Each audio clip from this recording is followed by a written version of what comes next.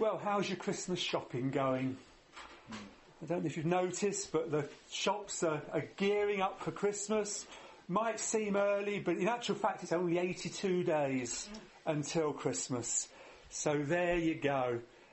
Big part of sort of traditional Christmas celebrations is the giving of gifts, isn't it?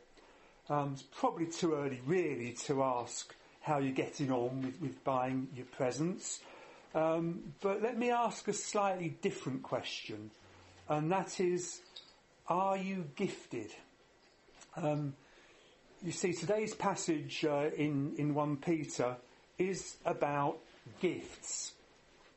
And in everyday speech, if you say that someone is gifted, then you tend to mean that they have outstanding ability.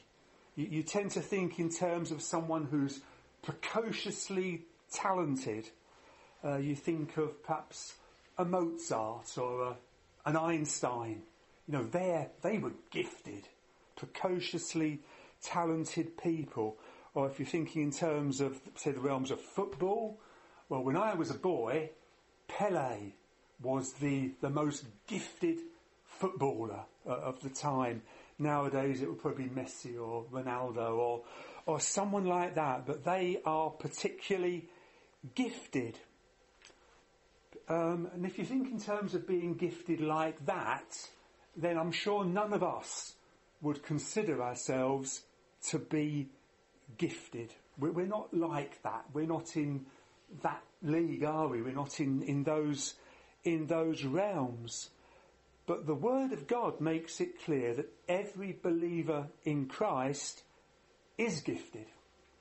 Now, sadly, since the rise of the charismatic movement, gifts among believers has really become, rather than being a cause for thankfulness and rejoicing, it's become a matter of debate and sometimes almost open hostility.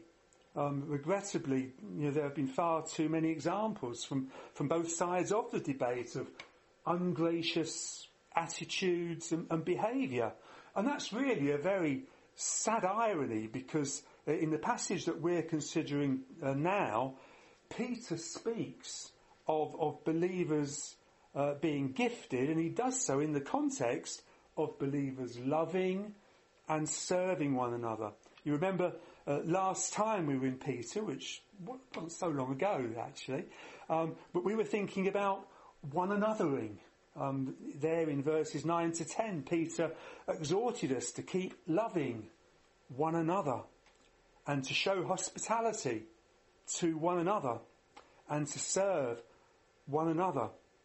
And as Peter continues his letter, he makes it clear that we are equipped to serve one another because we've been gifted to serve one another. So in verses 10 and 11 we find that he went on to say, as each has received a gift, use it to serve one another as good stewards of God's varied grace. Whoever speaks, as one who speaks oracles of God. Whoever serves, as one who serves by the strength that God supplies, in order that in everything God may be glorified through Jesus Christ. To him belong glory and dominion forever and ever. Amen. So he's talking there about having received a gift. And that Greek word that's been translated as gift is charisma. And that comes from the Greek word charis, which is the Greek for grace. So Peter's saying that the gifts that believers have are not merely natural abilities, but they are specifically the result of God's grace, sometimes referred to as spiritual gifts. And that they are the result of God's grace, of course, has important implications. And some of those implications are highlighted in what Peter has to say in this passage. So in connection with spiritual gifts, in these verses we'll note some points about gifts, some principles for the exercising of gifts and the purpose of gifts. So firstly, from verse 10, we're going to note 8 points about gifts. Don't worry, they are short points. So point 1, every believer is gifted. We see that because Peter says, as each has received a gift. And by each there, he means each believer in Christ. He's saying that every believer has a gift. And the implication is that every believer has a gift from the moment of their new birth. As soon as they become a believer, they have a gift. From the moment of their new birth and coming to faith in Christ. Now, if gifts were something that you have to wait to acquire or develop in your Christian life, it wouldn't be true to say that each has received a gift. Peter would have had to say, we would have had to refer to those of you who have received a gift so far. The fact is that even the youngest believer in Christ is gifted in some way. That's not to say that such a gift is fully formed immediately, or that it's necessarily exercised straight away. But when someone is born of the Spirit, they receive a gift. Now you notice that the text in our English translation speaks of a gift, and that could make you think that Peter is saying one and one only. That's your limit. It sounds sort of like a Chinese birth control regime, doesn't it? That's not what it's saying. It could give the impression that each believer is strictly rationed to one gift. But the Greek word here is indefinite, and it really suggests at least one gift. Indeed, when Paul speaks about spiritual gifts elsewhere, he envisages individual believers having more than one gift. He encourages believers to seek more gifts. So the first bullet point about gifts is that every believer is gifted. Next point to note is every gift has been received. You see that because Peter says, as each has received a gift. If you look in Romans 12 verse 6, see there that Paul said, having gifts that differ according to the grace given to us. So you see that our gifts have been received because they have come by grace, and that grace has been given to us. So a couple of implications stem from the fact that every gift has been received. Firstly, that it's been received tells us that it's not an innate ability. It's not something that you were born with. There was a time when you didn't have it, and now you do. Neither is it something you work hard to obtain. No, it's been received. Now that's not to say that you won't have to work hard in exercising it. It doesn't just work as if by magic. Even the most gifted footballer has to work hard in training, no matter how gifted he might be. If he's flabby and unfit, then his effectiveness will be very limited, won't it? Well, likewise, although spiritual gifts are received from God, that they need to be exercised, and that will involve effort. That they're received by God's grace means that there is no place for pride or boasting in the gifts that we have, and neither is there any place for envying the gifts that others have. Gifts are received from God by grace.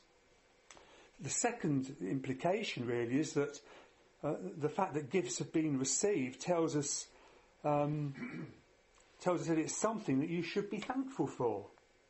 If you receive a gift from someone, you thank them for it, don't you? Even if it's not something you particularly want, you thank them for it, if only out of politeness or in recognition of the thought behind it.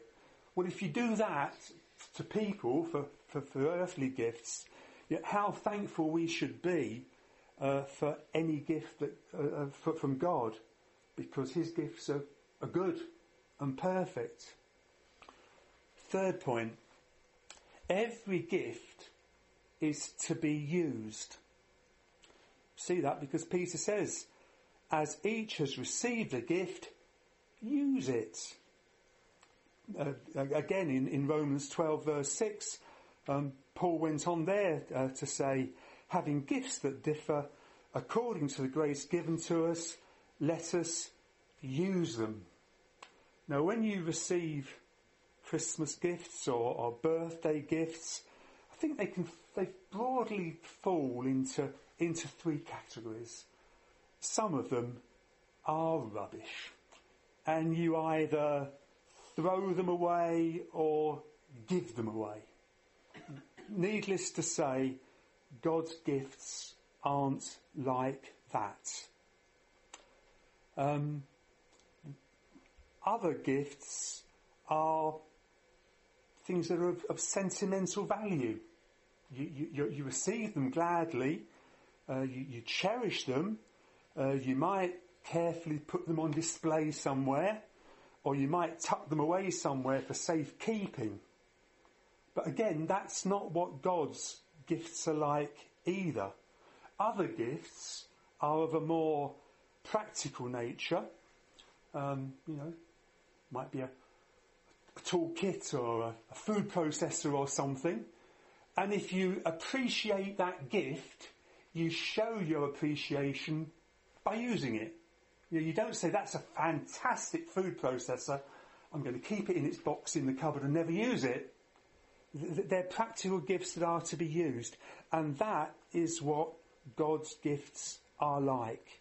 He gives gifts that we are to use. They're not to be boastfully paraded. Neither are they to be hidden away and protected. Rather, they are to be put to good use. Fourth point, every gift is for service.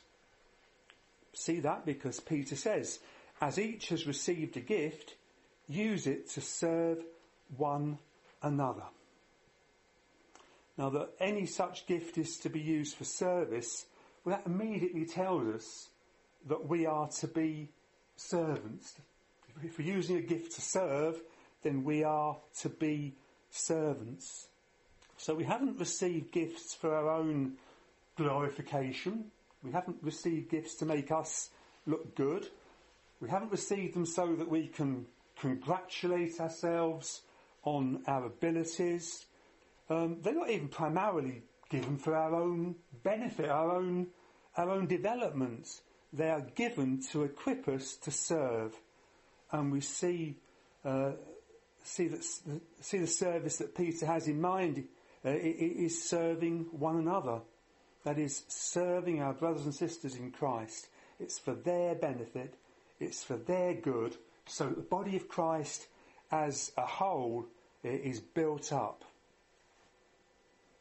In what ways are we to serve one another? When you talk in terms of building up the body of Christ, your mind probably immediately turns to things like teaching or exhorting one another or perhaps encouraging one another. And those definitely are ways in which we serve. But when you look at the New Testament for examples of service, you also find things like providing meals, visiting those in prison, caring for the sick, providing financial support for those in need.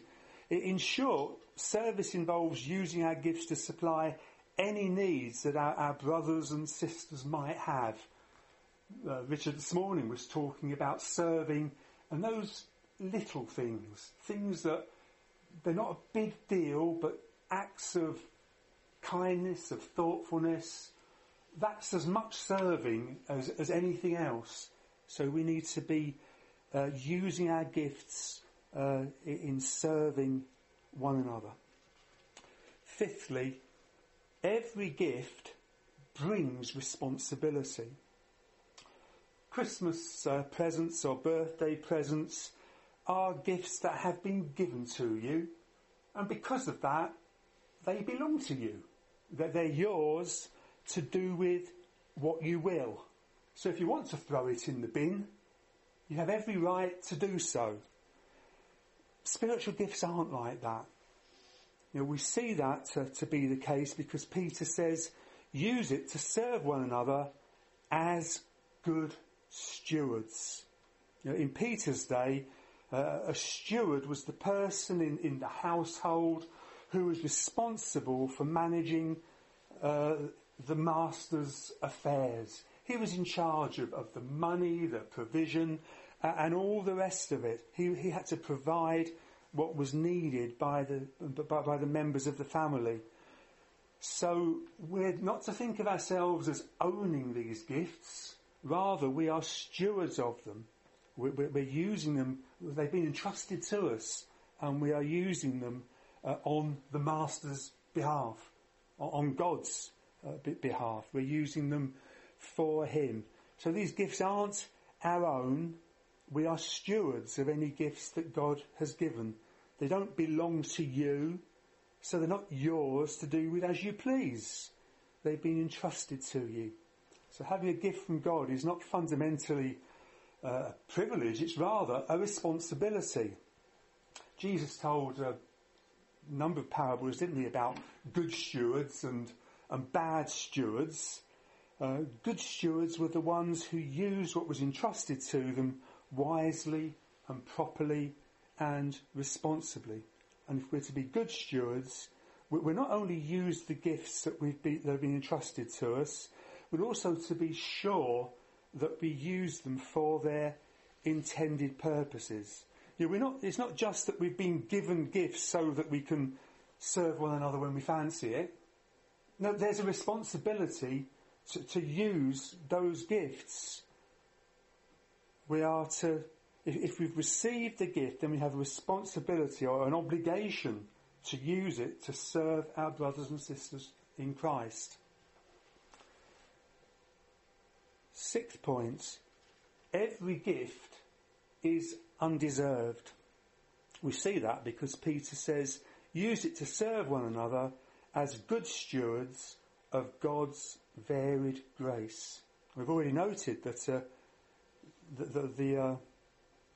that every gift has been received. There are lots of things that we receive because they're due to us, because we deserve them. They're owed to us. Your salary, your pension, or whatever. But God's gifts are not earned. They're not a reward. Rather, they are sovereignly bestowed according to God's grace. And that being the case, there's even less reason to place any pride or to be boastful about any gifts we might have been given. Instead, there should be a humble acknowledgement that such gifts are not deserved. Neither, as we said before, is there to be any envy of the gifts that others might have received. Rather, there should be thankfulness to God for the provision that He's made for the good of the body. Seventh point, every gift is to be exercised graciously. And we see that because Paul says, as each has received a gift, use it to serve one another. You see, in serving one another, we're to use our gifts in the same way as we receive them. How did we receive them? Well, we've seen that these gifts are freely given, undeservedly given by God's grace. And therefore, we are to graciously and freely exercise any gifts that we have to serve others. That means that we're not to require someone to be worthy or deserving of our service before we exercise any gifts for their benefit. It means we're not to expect payment or reward. No, our use of gifts in serving others is to be an expression of God's grace. It should reflect the gracious way in which he gave them to us. Yeah, as we've freely received, so we are to freely give. Eighth and last point in the first heading, every gift comes from a diverse range of gifts. And we see that because Peter says, use it to serve one another as good stewards of God's varied grace. Oh, if you again refer back to Romans 12 verse 6, Paul said, having gifts that differ according to the grace given to us. So there's a wide variety of gifts. If you look in the New Testament, you'll find that there are 5 different lists of gifts presented in the New Testament. And what's noticeable is that no 2 of the lists are the same. Some gifts appear on a few of the lists, but none of the gifts appear on all of the lists. A lot of the gifts appear on only one of the lists. In total, there are 22 different gifts that are mentioned. And the fact that the lists are all different, I think, shows that they are illustrative. They're not comprehensive lists. You know, it's not, these are God's lists, these are God's gifts, and you must have one of these. No, it's an illustration of the sorts of things that you can be, the sorts of ways in which you can be gifted. So even when they're all taken together, it's not an exhaustive list. Rather, it highlights the diversity of God's gracious gifts. Paul says in 1 Corinthians 12, 4-6, now, there are varieties of gifts, but the same Spirit. And there are varieties of service, but the same Lord. And there are varieties of activities, but it is the same God who empowers them all in everyone. So there's a huge array of potential gifts that you might have. What it is isn't what matters. It's what it's used for. It's the fact that it's God's provision for building up his people, for building up the church. So that's 8 important general points about spiritual gifts. And having seen that every believer is gifted and has a responsibility to use their gifts to serve one another, and that there's a vast range of gifts, it's helpful to then move on in verse 11 to find some principles for exercising gifts. You notice that having spoken of each believer using the gifts they've received to serve one another as good stewards of God's varied grace, Peter then goes on in verse 11 to say, whoever speaks as one who speaks oracles of God, whoever serves as one who serves by the strength that God supplies. So Peter considers God's varied grace can be divided between speaking gifts and serving gifts. He sees those 2 broad categories of gifts. Now we mustn't take that to suggest that serving gifts are serving one another and speaking gifts are for another purpose. We've already seen that all gifts are to enable us to serve one another. So speaking gifts are for serving one another just as much as those that he refers to as being serving gifts. All gifts are for the purpose of serving one another. The distinction that Peter's making here, it isn't to do with the aim of the gifts. They're all for serving one another. Rather, the distinction that he's making here, it is really on the basis of the functionality of the gifts. Some function by means of speech. Others function by means of actions. So he's distinguishing between gifts of speaking and gifts that don't primarily involve speaking. You know, when you look through the gifts that are listed on the various lists in the New Testament, you find that it's very clear that they fall into those two categories. So, for example, if you look at Romans 12 again, verses 6 to 8, Paul says, having gifts that differ according to the grace given to us, let us use them. If prophecy, in proportion to our faith. If service, in serving. The one who teaches, in his teaching. The one who exhorts, in his exhortation. The one who contributes, in generosity. The one who leads, with zeal. The one who does acts of mercy, with cheerfulness. Well, you can see, can't you, straight away, speaking gifts of prophecy, teaching, exhortation. Serving gifts of contributing, leading, showing acts of mercy. So the two categories are clear to see. Now, although Peter makes that distinction between speaking and serving gifts, notice that he doesn't do so in order to suggest that one is more important than the other. George Bernard Shaw famously, or perhaps infamously, once said, "Those who can do, those who can't teach." And I'm sure that's a quotation that is universally loathed by the teaching profession. But perhaps it does reflect a certain suspicion that some people tend to have. Now, we as evangelical Christians, I think, tend to go to the other extreme. You know, there can be a tendency, can't there, to put teachers within the church up on pedestals and view them as being especially gifted, especially exalted. The fact is that every gift is important.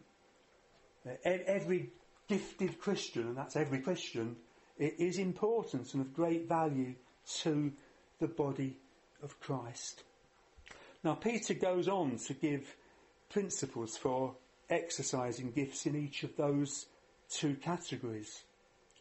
In the case of speaking gifts, we find that he says, whoever speaks as one who speaks oracles of God. The NIV translates that as one who speaks the very words of God. Now, the Greek that's been translated as oracles or the very words is logia, and that really means utterance or saying. So Peter is referring to the words that God has spoken to men. In the first instance, that immediately tells us that having a speaking gift doesn't mean that you serve others by dispensing your own wisdom. What you say is subject to what God has said. Saying that those who have a speaking gift are to speak as one who speaks oracles of God, or the very words of God, that could give the impression that Peter's saying that those who have a speaking gift speak new revelation from God. It sounds as though he's saying that they're speaking words directly from him. Clearly that's not the case, because Scripture is God's complete revelation. Well, does it then mean that perhaps they're simply to quote Scripture? Well, I don't think so, because you don't have to be gifted to just quote Scripture, do you? I think the meaning becomes a bit more clear when you realise that the text hasn't been translated particularly well. Those words, one who speaks, aren't in the Greek text. The translators have added those words, as translators sometimes do from time to time. A literal translation of the Greek would be, if anyone speaks as oracles of God, or as the very words of God. So the idea is of speaking what is in keeping with what God has said. It's to be consistent with his utterances. It's to be according to his word. So that immediately tells us that a spiritual gift isn't autonomous. The logic isn't that if you use a spiritual gift, it follows that whenever you speak to your brothers and sisters in Christ, you are inevitably serving them by building them up. The gift can only achieve that purpose insofar as it's in line with God's word. So someone might have a spiritual gift, but that doesn't mean to say that if they speak their own ideas or according to their own wisdom, that their hearers are being served and built up. If they are gifted, they are to seek to speak in a way that reflects God's word. You can't say whatever you please and claim to be exercising a speaking gift. The gift is under God's word. So if you have a speaking gift, it will drive you to God's word, because that's what you want to relay. That's what you want to reflect. Moving on then to the case of serving gifts, we find that Peter says, whoever serves as one who serves by the strength that God supplies. Once again, the translators have added one who serves. The literal translation there would be, if anyone serves as of strength that God supplies.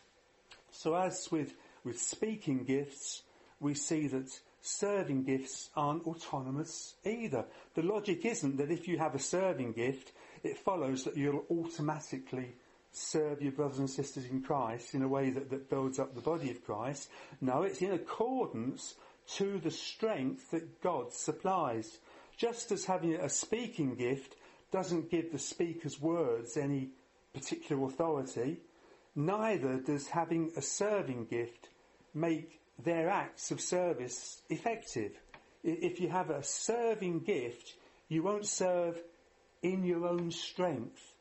The gift doesn't give you the ability so much as the disposition to serve in God's strength. So that the principle for exercising spiritual gifts, whether it be speaking or serving, is that they are to be exercised under God. Being gifted isn't to be endowed with special abilities or special powers that work as if by magic. Rather, it's to be disposed to speak in accordance with God's revealed word, or to serve in dependence on the strength that he supplies. Well, finally, moving on to the second part of verse 11, we see the purpose of gifts. Peter goes on to say, in order that, so he's telling us that the purpose that lies behind God giving us gifts and us exercising them as he intends. We've already seen that the immediate purpose of the gifts that we've received is to serve one another, so that the body of Christ is built up. However, that's not an end in itself. That's not the ultimate purpose. Beyond that, Peter goes on to tell us the ultimate purpose of the gifts that we've received by saying, in order that in everything God may be glorified. And that follows quite clearly from what we've just been seeing, doesn't it? Since the proper exercising of gifts isn't a display of human goodness or human ability, but of God's will and God's power, it's all to his glory. The NIV uses the word praised there, which suggests a vocal or a verbal expression, but glorified is the correct translation. When believers in Christ serve one another, it's to God's glory. He gets the credit. He gets the honour, because he gave the gifts with which we serve. He provides the directions. He provides the power for exercising those gifts. And you notice that Peter doesn't say that God's glorified by us. He doesn't even say that God is glorified by our exercising the gifts that we've received. He said that God's glorified through Jesus Christ. Paul says the same thing pretty much in Romans 16 verse 27. To the only wise God be glory forevermore, through Jesus Christ. Amen. And you see, when believers properly exercise their gifts in loving one another and in serving one another, they are exercising gifts that Christ gave to his church when he ascended following his death. Ephesians 4:8 says that when he ascended on high, he led a host of captives and he gave gifts to men. And what was his purpose in giving those gifts? Well, according to Ephesians 4:12-13, it was to equip the saints for the work of ministry, for the building up of the body of Christ, until we all attain to the unity of the faith and of the knowledge of the Son of God, to mature manhood, to the measure and stature of the fullness of Christ. God is glorified by that work that is going on in the church, and that all stems from Christ's death on the cross. His triumph over sin, shown by his resurrection, his giving of the Holy Spirit as promised, and his giving of gifts to believers. Therefore, God is glorified through Jesus Christ. Everything in the Christian life revolves around Jesus, doesn't it?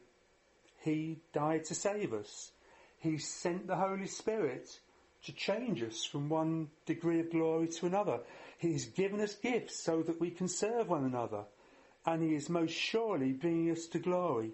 All of that brings glory to God because he so loved the world that he gave his Son so that all of that could be accomplished.